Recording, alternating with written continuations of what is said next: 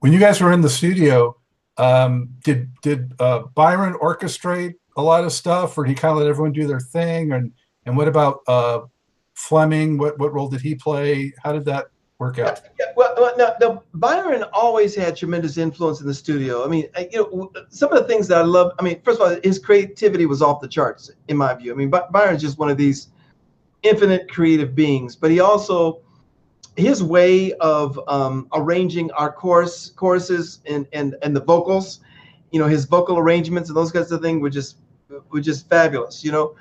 But I mean, but one of Byron's greatest things was the kind of leader that he was, because he was, he welcomed your creativity. He'd welcome your ideas. You always felt comfortable saying, "Hey, I got an idea, Byron. What do you think it is?" You know what I mean? So he wasn't by any means, but he was like, the first guy there and the last guy to leave. I mean, he was the ultimate leader when it came to that. Bo was a groove master. Bo had an ear for what he thought was commercial, hip. So, most of our songs, Bo would select. When you do an album, you've got, I don't know, 9, 10 songs, let's say, you're putting on the album, but you come to the table with 20, 30 songs, whatever it might be. And Bo would be the one that would say, this goes, this stays, this goes, this stays, that kind of thing. And he would tell you, Bo had a really smart ear too. I mean, he, real strong on pitch.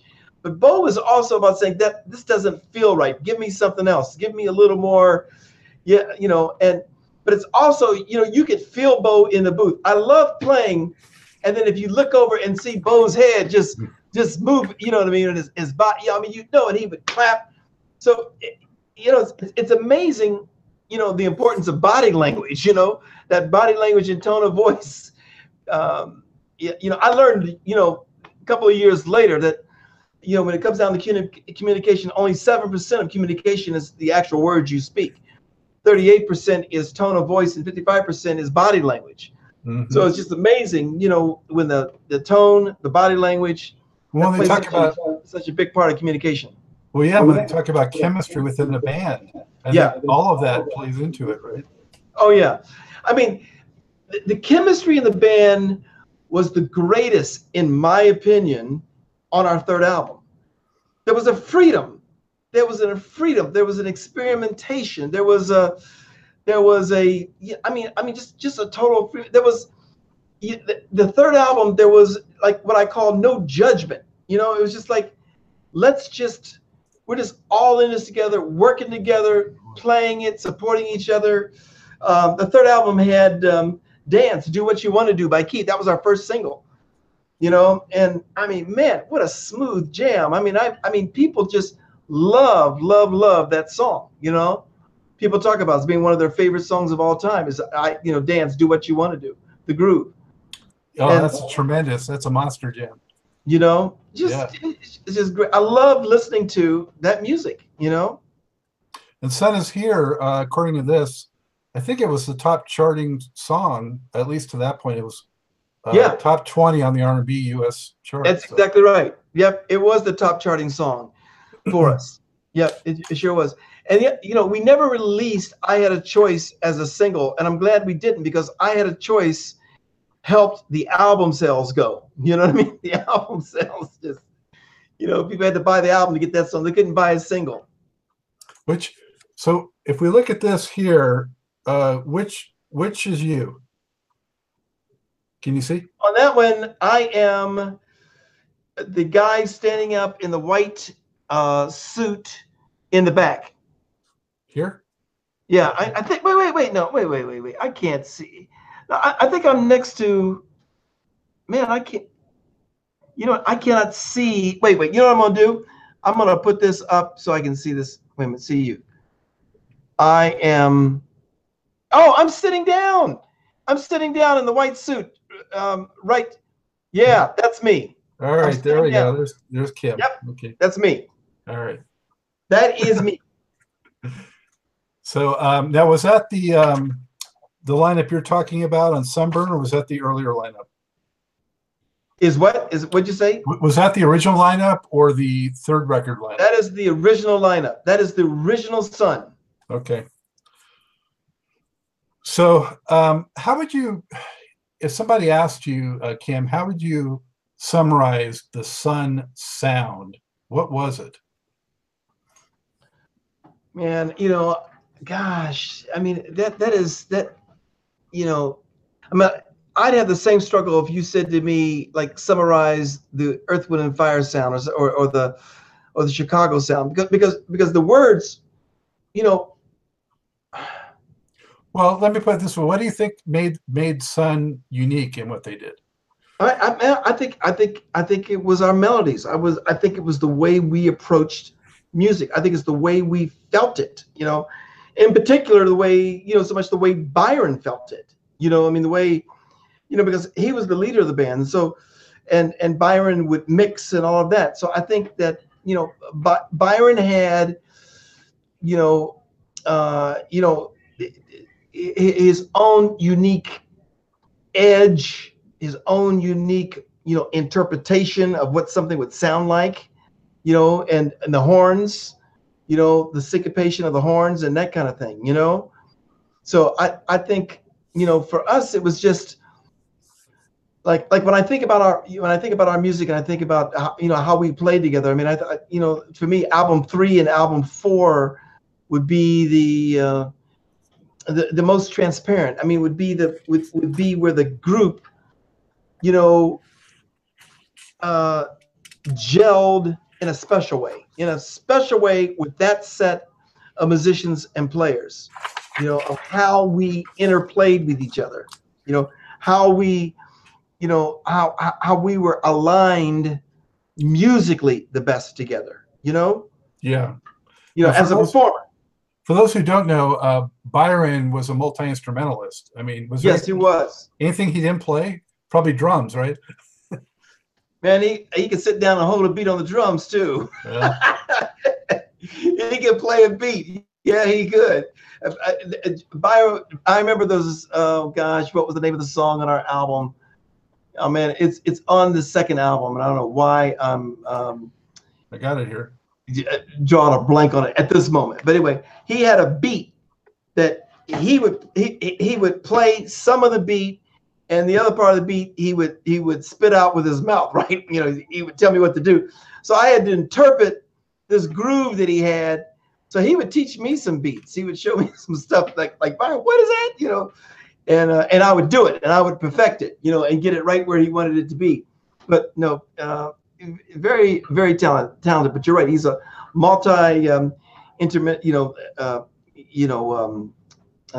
instrument, multi-instrument, expert. Really played a lot of things, created a lot of things too. Byron was, a lot of things that what people don't know about Byron is he's actually a scientist. I mean, honestly, I got to tell you a quick little story. This is no joke. Me and Byron were roommates with the band when we were traveling. And I remember, we were talking about Star Trek. We were both Star Trek fans. Now, listen, it was like we'd finished the gig. We were in the hotel room, and turning out the lights. He's in his bed. Of course, I'm in my bed. And I said to Byron, I said, man, I said, it sure would be something if we could transport ourselves like they do in Star Trek. And Byron says, well, believe it or not, he says, that is not far-fetched. I said, what do you mean? He says, I mean, there's actually a formula. He says, I've actually put energy and time in thinking about how we could really do that. So to humor Byron, I said, oh, really? Well, what's the formula? That was at midnight. Byron started talking. Swear to you, at 5:30 in the morning, I wake up, Byron's still talking. Byron is still talking hours later. And I mean talking science. I mean talking formulas. So, very unique. Nobody in the world like Byron. Interesting as somebody with such an analytical mind would be able to get into the deep feeling aspect of something like funk. Oh, yeah. Oh, no doubt about it. And that was his soul. And he's never stopped. I mean, once I left the band, I got into, I left the band in 1981. We were down in Brazil. That was our last gig. Big gig. We're down there for a month. And I love the band. I love the opportunity that the band gave me. But but I was also, listen, and you guys have heard, everybody's heard this. Bands are like, again, like a business. It's up and down. It's up and down. I mean, in 1978, when we came out with Sun Is Here and the Sunburn album, that album went gold, and that is also the year that we went on tour with the OJs. The OJs had just come out with "She Used to Be My Girl," mega hit for them.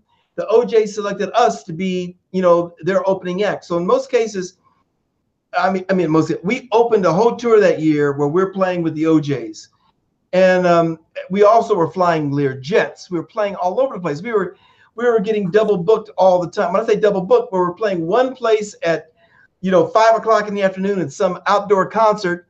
Then we leave and we fly to someplace else and play an evening concert someplace. I mean, it was just, we were doing multiple dates and everything. I remember, so money's coming in, royalties. Fortunately, I wrote some songs, so I had writers' royalties coming in and everything else. And so, but you think that's going to continue. You think the next album is going to be just as good. You think the next one's going to be just as good. And you know what? It's a blessing when these albums sell and these things go. But you aren't prepared for how quickly something can turn on you. Things can ramp up for you really fast, and things can also turn on you really fast. And but I just remembered that gosh, I was tired of the up and down, and I just felt like, what, if I can't be positive, if I can't approach this with a positive attitude and affirmation and everything else, it's time for me to go in a different direction. So it was painful, but I left the band then, and then I ended up trying to get my own deal, and had what I thought was some really great songs. I had several record companies call me back. I had companies call me back, and I'd hear on the voicemail at home, they'd say, "Hey, this is Atlantic Records. We love this music. Call us back as soon as you can. We want to talk about signing you." What kind of stuff were you doing on your own? I was doing, my stuff was more popish, funkish. It was a pop mix blend. It wasn't as funky. Like, I wouldn't be doing songs like Long Drawn Out Thing. It wasn't that kind of funk. It was more popish, more like I Had a Choice and things like that. It's just a different blend. This is a different blend of stuff, And I had a tendency to write that way. But I'd get calls like that, very excited. I'd call back and they'd never return my call. And I'm thinking to myself, wait a minute, you called me. You told me, you left a message telling me you love my music. You call back as soon as you can. You want to do a deal with me. To now, when I call you, you're ignoring me and don't call. I mean, that happened more than once. It's just like you say to yourself, like, what happened? And but you can't dwell on it. You have to keep moving. And so I remember thinking, it's so funny, Scott, you talk about business. I remember thinking to myself, okay, how can I keep a consistent flow of income coming in so I can pay my rent, pay my bills, all that stuff? How can I do that and at the same time free myself up so I can do music? So I had the big idea, you know what? Let's produce some jingles. I know I got all these musician friends. I mean, I got incredible musician friends that play. Why don't I go ahead and write some jingles?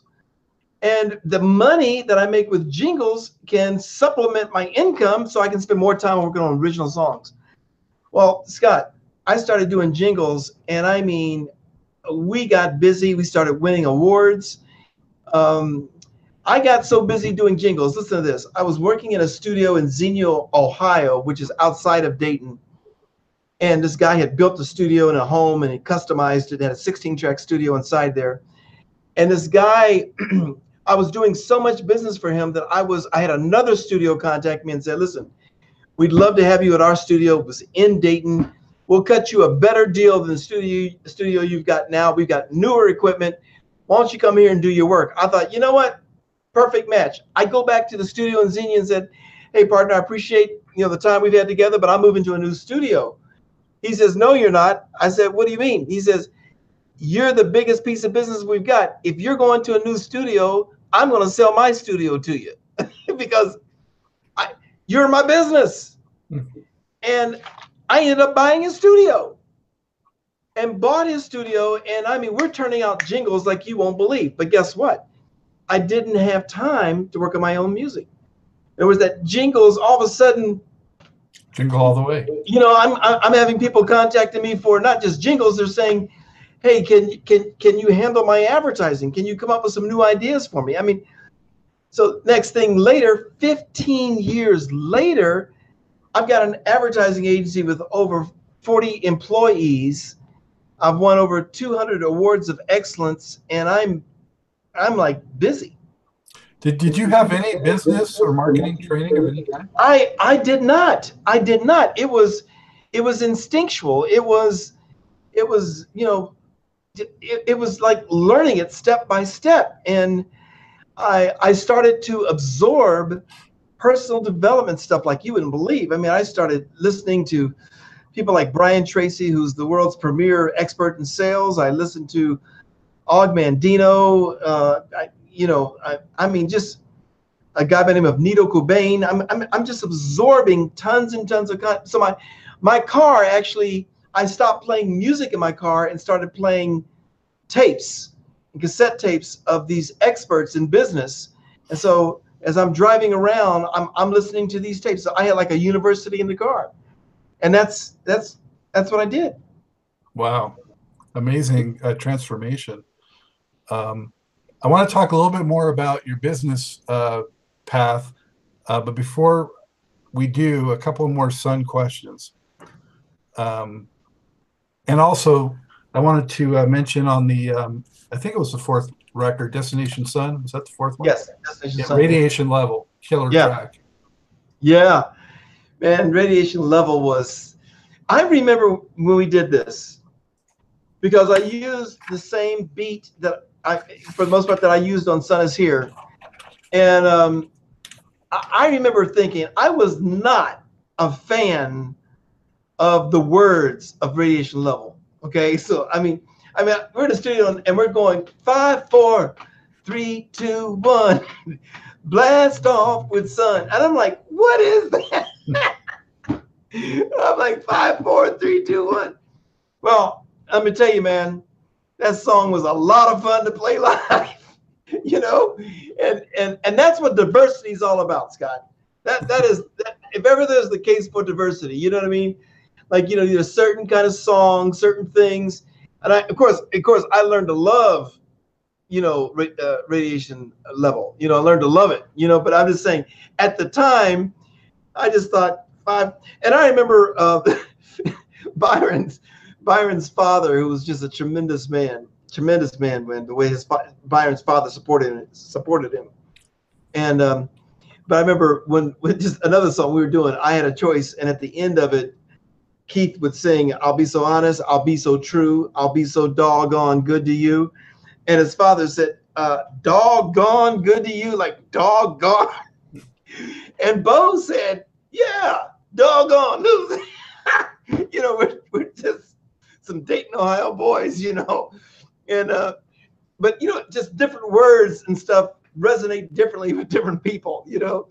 But Radiation Level, yeah, I remember being at a club and I was outside talking with someone, and there was this couple of girls walking out into the parking lot, and they're walking, they didn't know me and the other guy I was with and nothing like that, but they were walking out just talking, having fun. And all of a sudden, Radiation Level came on. You could hear it coming out through the doors. And the girl said, "Oh no, baby, I can't leave. I can't leave. They're playing my jam." Now let me tell you, Scott, there is nothing that beats that feeling. When someone, you know, she's out there, she was leaving. She heard her jam. "No, baby, we're going back. They're playing my jam." You know, I mean, that is extreme happiness. It's extreme happiness. It makes you feel so good. Yeah. That someone feels that way about some music that you're playing on. Yeah. Well, the intro of that track especially was just a great intro. Yeah. Yeah. Yeah. Yeah. And the other track I got to mention, I guess was your last record with them, is Sun Over the Universe, and Hotspot was another one. Hotspot. Yeah. Hotspot, Sun Over the, yeah. that was fun too. You know, I mean, you bring it up, you bring it. I have certain Sun songs that I will listen to. I'll be in my car and I'm cruising around, you know, because I love the memories. I love being able to put that music on for, and knowing that was our band, that was a moment in time. I'm playing on this, the guys and what we were going through as a group. And so it brings me right back there. And it brings me back to their smiles. It brings me back to, what is I've done a lot of work in the area of happiness. In fact, I am co-founder of a magazine called Live Happy. And with it, it's all about the world of positive psychology. And I didn't know this till later, but, part of happiness is savoring the moments, just you savor. And that's the right word for it. You savor the moment in time that certain things bring up in your life, and it does. It creates, for me, a lot of happiness and fulfillment. The record also was Sheldon Reynolds came into the picture. Yes. So did you have some crossover with him? Yeah, we did a lot of stuff with Sheldon.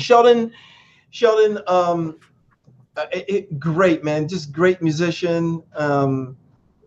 We wrote some things together, worked on some things together, but gifted singer, gifted performer. He's had an illustrious career. I feel for him now, especially, he came down with Parkinson's, just like Maurice White, and that's very tough. He came to Dallas and we were able to go out. And I mean, this has been within the last 6 months. He came to Dallas and I went by and picked him up. We just had a great day, man. We went out talking, telling stories to each other, and he's filling me in on things with Earth, Wind, and Fire and the things that we went through with Sun, and we had us a great lunch together, and but that was really that's really great, but gifted musician. I had him on the show not too long ago, and I was asking him about Sun. It was like all good, and he really had good memories, but he didn't really remember that much about making the specific songs, but he just remembered the experience. Yeah. That's what he really took away from it. Yeah. Well, Sheldon's he's had a lot. I mean, from Sun, Commodores, yeah. Right. And all those years with Earth, Wind, and Fire, and all of that. So he's had a lot. I've only had Sun. You know what I mean? I've only had that. So when you left them though, was it friendly circumstances? Did you keep in touch with the guys? No, I did. It was, what?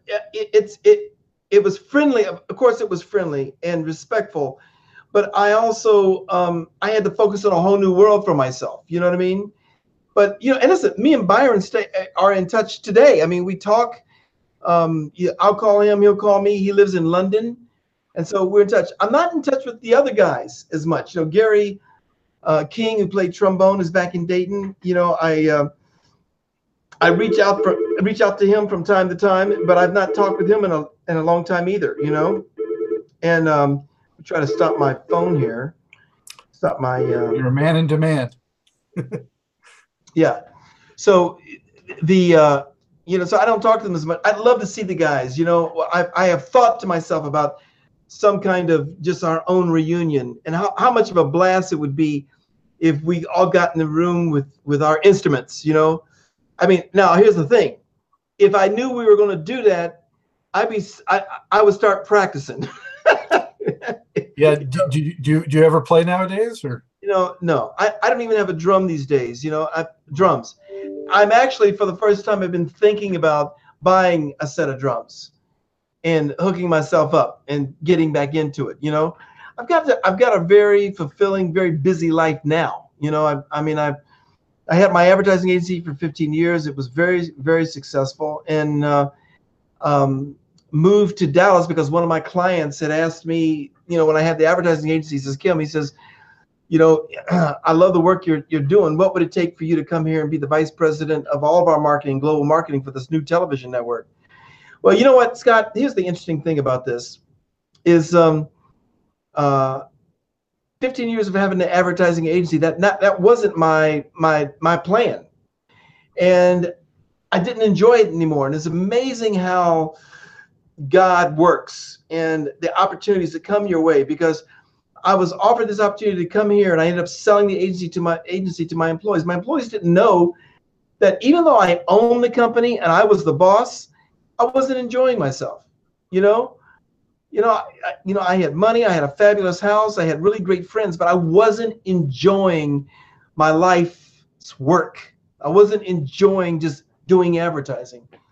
So I came here to launch and help a company build a positive TV network, which was later sold to another company, which is all good. But it got me here. But I'll tell you, 18 years ago, my wife and I decided to do something together, and I saw an opportunity with what was going on the internet, and and I thought, here's my wife is here. She's got her master's degree. She's really smart, and she's doing consulting work. And I realized, I said to her, her name is Sandra. I said, Sandra, there are companies here that are looking for you, and they can't find you.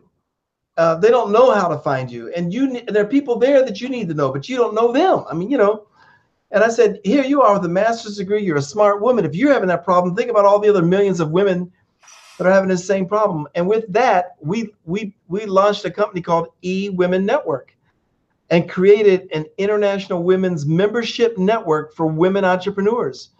And so now we're going into our 18th year. We're the largest women's business network in the country, in North America.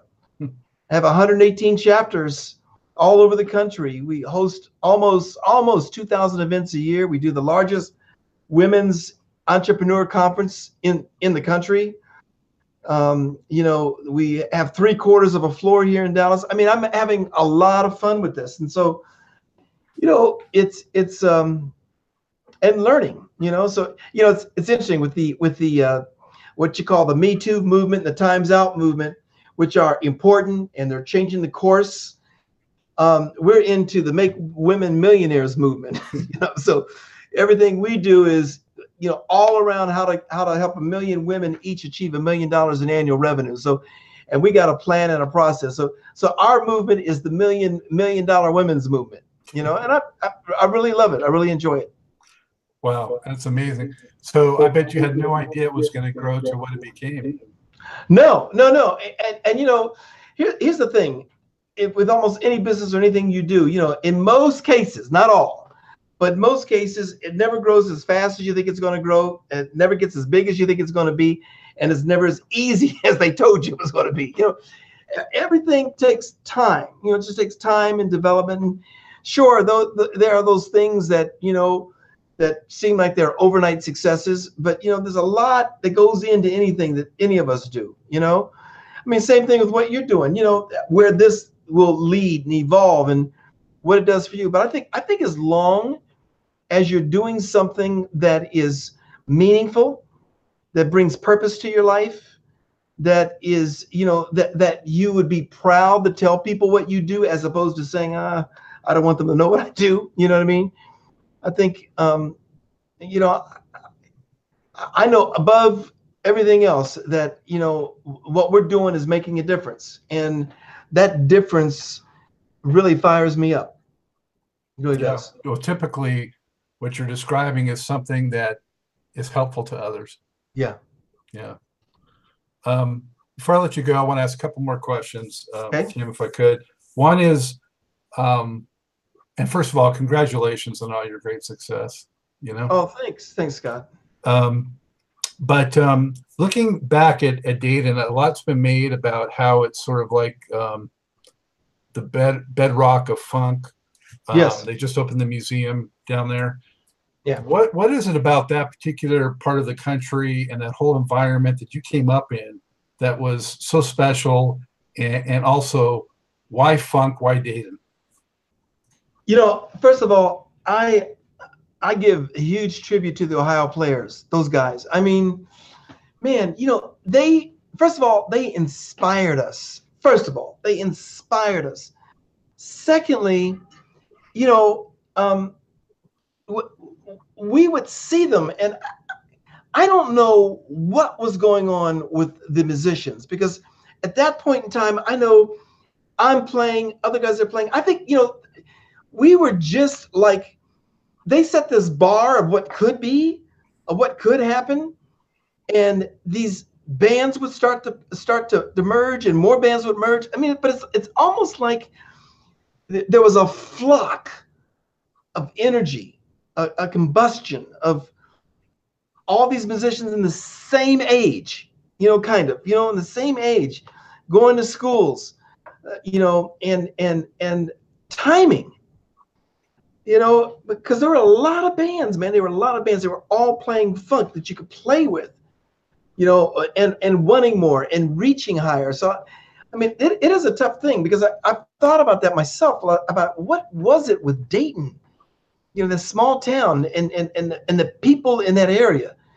you know, but we fed off each other, man. I mean, I really believe we fed off each other. I think we inspired each other, the competition, the battle of the bands, you know, and other guys saying, man, let's do this. And then again, you get the Ohio Players, and they reach down and, you know, and launch a group called Slave, and you know, you've got all this swirling around you, and guys playing in these different bands and opportunities. So, I mean, my God, listen, I got a Little League picture. Let me pull this up here. Let me pull this up. I got this in my magazine. I did a story, and this is, let's see if you can, you probably can't see this too well, but this is a Little League picture. Now, on this picture is Mark from Lakeside, Steve Arrington from Slave. I mean, on my team, on my baseball team. That's great. You know what I mean? You know, I mean, just Butch Caldwell became a superstar football player. But I'm just saying, there's a lot of musicians, man, on this Little League team. I mean, the magic was everywhere. There was, you know, and there's not been anything like it. I mean, it's like Dayton right now. There's nothing going on when it comes to bands like that. There's no vibrancy like it was then. You know, it's hard to explain. But I mean, you felt like you knew everybody. And even when I was doing my jingles, man, I mean, I got Midnight Star, Jimmy Williams from the Ohio Players playing drums. I got Sheldon. I got Keith. I got all these people. Keith Harrison with Fazo, who later played with the Daz Band. Daz Band, exactly. And but my point of the matter is, you know, all these guys are there. I mean, these are the guys playing jingles with me on these songs. You know, it's hard to explain. It is a phenomenon. I mean, it really is. Yeah, I've never been there. I hope to go there someday and see the museum. But wow. Yeah. Do you have any advice for people coming up today trying to get in music? Should they instead go into advertising? No. Let me tell you something.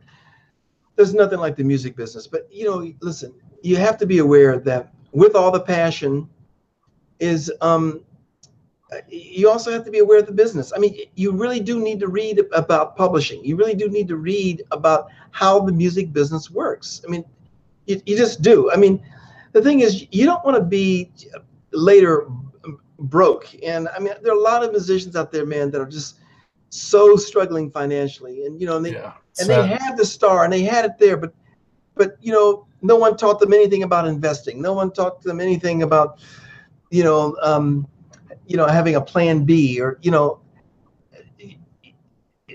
So my thing is that, you know, practice, really be yourself, you know, really be yourself. I mean, I can tell you, when you're coming from a place of authenticity, you know, when you're really speaking your truth, you know, and then listen, get out there and network. I mean, I created a business around networking. Let me tell you something. Nothing beats networking. And there's a lot of times I used to think it was silly. I used to think it was just a way to get out of the office early. I'm going to tell you, get out and network. Go to conferences. Go meet some new people, man. It's meeting these new people that you get new ideas, and you get out of your world. You know, you get into something new, and always be a student. Never stop being a student. I'm constantly learning, you know. Just be a student. But listen, over and above all of that, I'm a big believer in mindfulness, man. Just, feel your butt in that seat. Feel yourself walking and you feel the wind blowing in your face. I mean, take it in. Take it in. I mean, right now, Scott, I tell my kids all the time, I said to them, kids, this is your good old day. You are walking around in your good old day, okay? I'm walking around in my good old day. I mean, I'm 63. Well, if everything bears out and I stay healthy, I'm going to be 73 one day, 83, 93. I mean, you understand? This is our golden moment. It is now. Yeah. No one's going to rescue you. No one's going to like all of a sudden come and dump some kind of opportunity in front of you. You've got to create it. So you just have to be willing to say, look, no need for negativity. No need for putting anyone else down. There's no need for talking about what isn't coming your way. What you can do is focus on the things you can make happen for you and serving other people. And serving other people, Scott, I'm not talking about, only, giving people money or volunteering. These are all good, but I'm talking about just smiling at people, just being kind to people, serving humanity. Pay it forward and pay it forward, right? Yep. Yeah. Wow. Anything else you'd like to add to the Sun fans that are still out there and still loving the music? And I listen, I want the Sun fans to know that I so appreciate them, and I cannot begin to tell you how much of an honor it is to be appreciated by you, to be noticed by you, that you decide on YouTube or whatever to click our music or go to iTunes or whatever, and you click. I just want to say to you, it is so valued and appreciated, and I just feel like you're a gift. You're a gift to me, and you're a gift to the group Sun. Well, we thank you, Kim, for your work in Sun and for your sharing time today and telling these stories, and so glad that you've had such success, and also to find you in good health, good spirits, and all that. So excellent. Thank you. Hey, well, listen, I also want to tell you what a service you're doing for us, for all of us, and what you're bringing to us by allowing us to express, what's happened with us and what's going on. I mean, it's really great, Scott. Really, I mean, you're doing something that's very, very meaningful, and it's a lot that goes in to do what you do. Yeah, I don't take this for granted, but appreciate you too, my friend. Thank you so much, Kim. Hey, all right. All those great stories. Had a blast with Kim. He is definite proof that funk is everywhere, even deep within corporate America.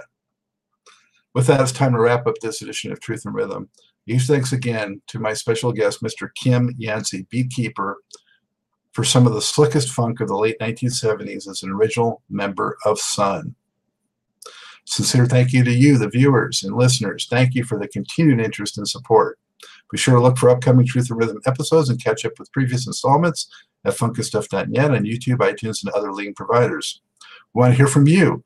Drop me an email at scottg@funkandstuff.net. Let me know what you like about the show, maybe what you don't like so much, who you want to see. It's all for you. So keep that feedback coming. Been getting some great letters from you guys. Love it. Keep it coming. Lastly, please subscribe to Truth and Rhythm on YouTube. Subscribe to the funkandstuff.net channel, and that's where Truth and Rhythm resides. But we need that support. Show the amazing funk, jazz, and R&B artists featured on this program how much you want to keep the funk alive.